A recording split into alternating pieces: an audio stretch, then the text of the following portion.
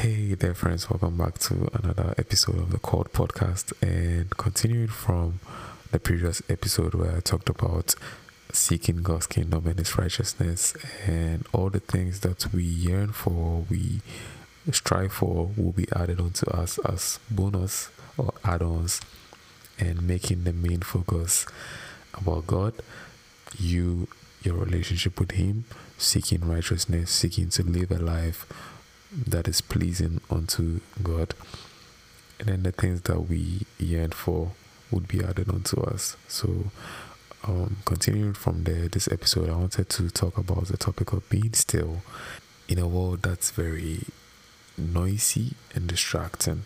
So how can we be still? So I'd like us to read from the Bible, from Psalm 46 verse 10. I believe it's a very popular verse, so I'll read it and then we'll continue from there. So Psalm 46 verse 10, it says, from the NIV version, that is, he says, "Be still and know that I am God. I will be exalted among the nations. I will be exalted in the earth."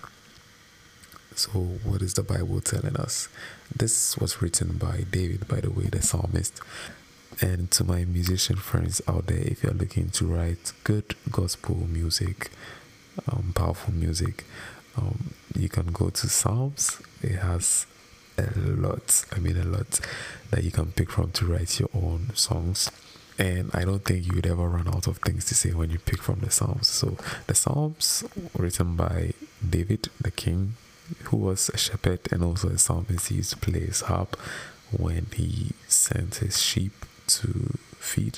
I want us to talk about a few things, which is why we need to be still in a world that is so distracting and noisy.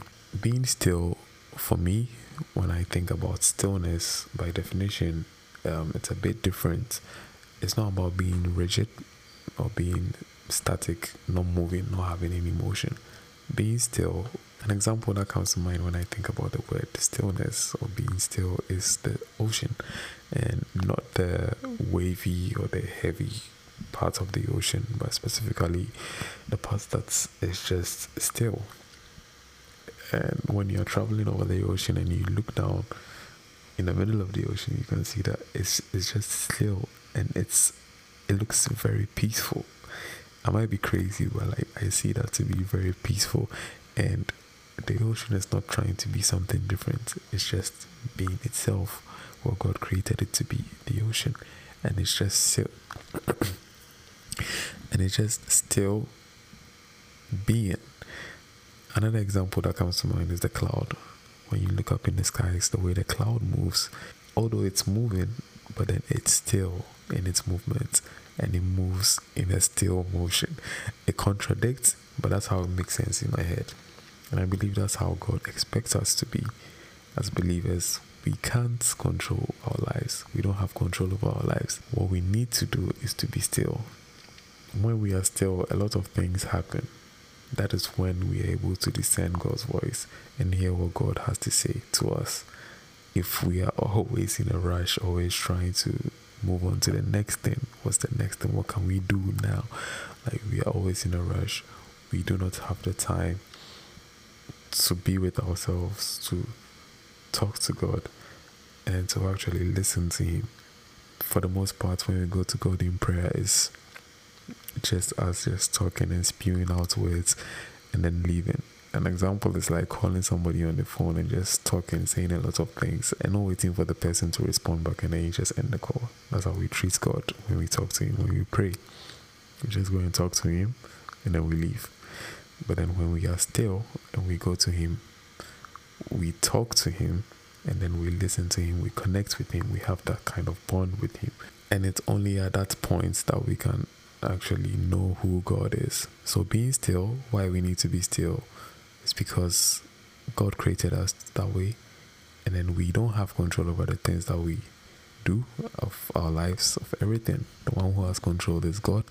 When we are still, we give Him control, and then we know that He is God, and then He can do what He does best as God, which is be in control, because He created everything. And also, when we are still, we can discern God's voice. We can hear Him when He talks to us. And it's not about just us talking to Him and then leaving. We are always in a hurry, distracted. But then when we are still, we can talk to God and also hear Him talk to us. So this is a rather short one that I wanted to share with you guys. This verse resonates with me a lot. And anytime that you feel like your life isn't going as planned, even though you are doing everything right, you have your relationship right with God, and then there's something that you're expecting God to do in your life that He's not doing yet, just know that He will do it in His own time. And in His own time is the good time, is the perfect time for you. So we have our own perception of what perfect means and when we want things to happen. When it doesn't happen that way, we tend to be disappointed. But we need to understand that God doesn't work in our time and our space, right? And His time is always perfect. So when we trust in Him, when we are still and we know that He is God, of course He will be exalted and His glory will be shown in our lives. So yeah, I hope you guys found this really useful, and I'll see you guys in the next one.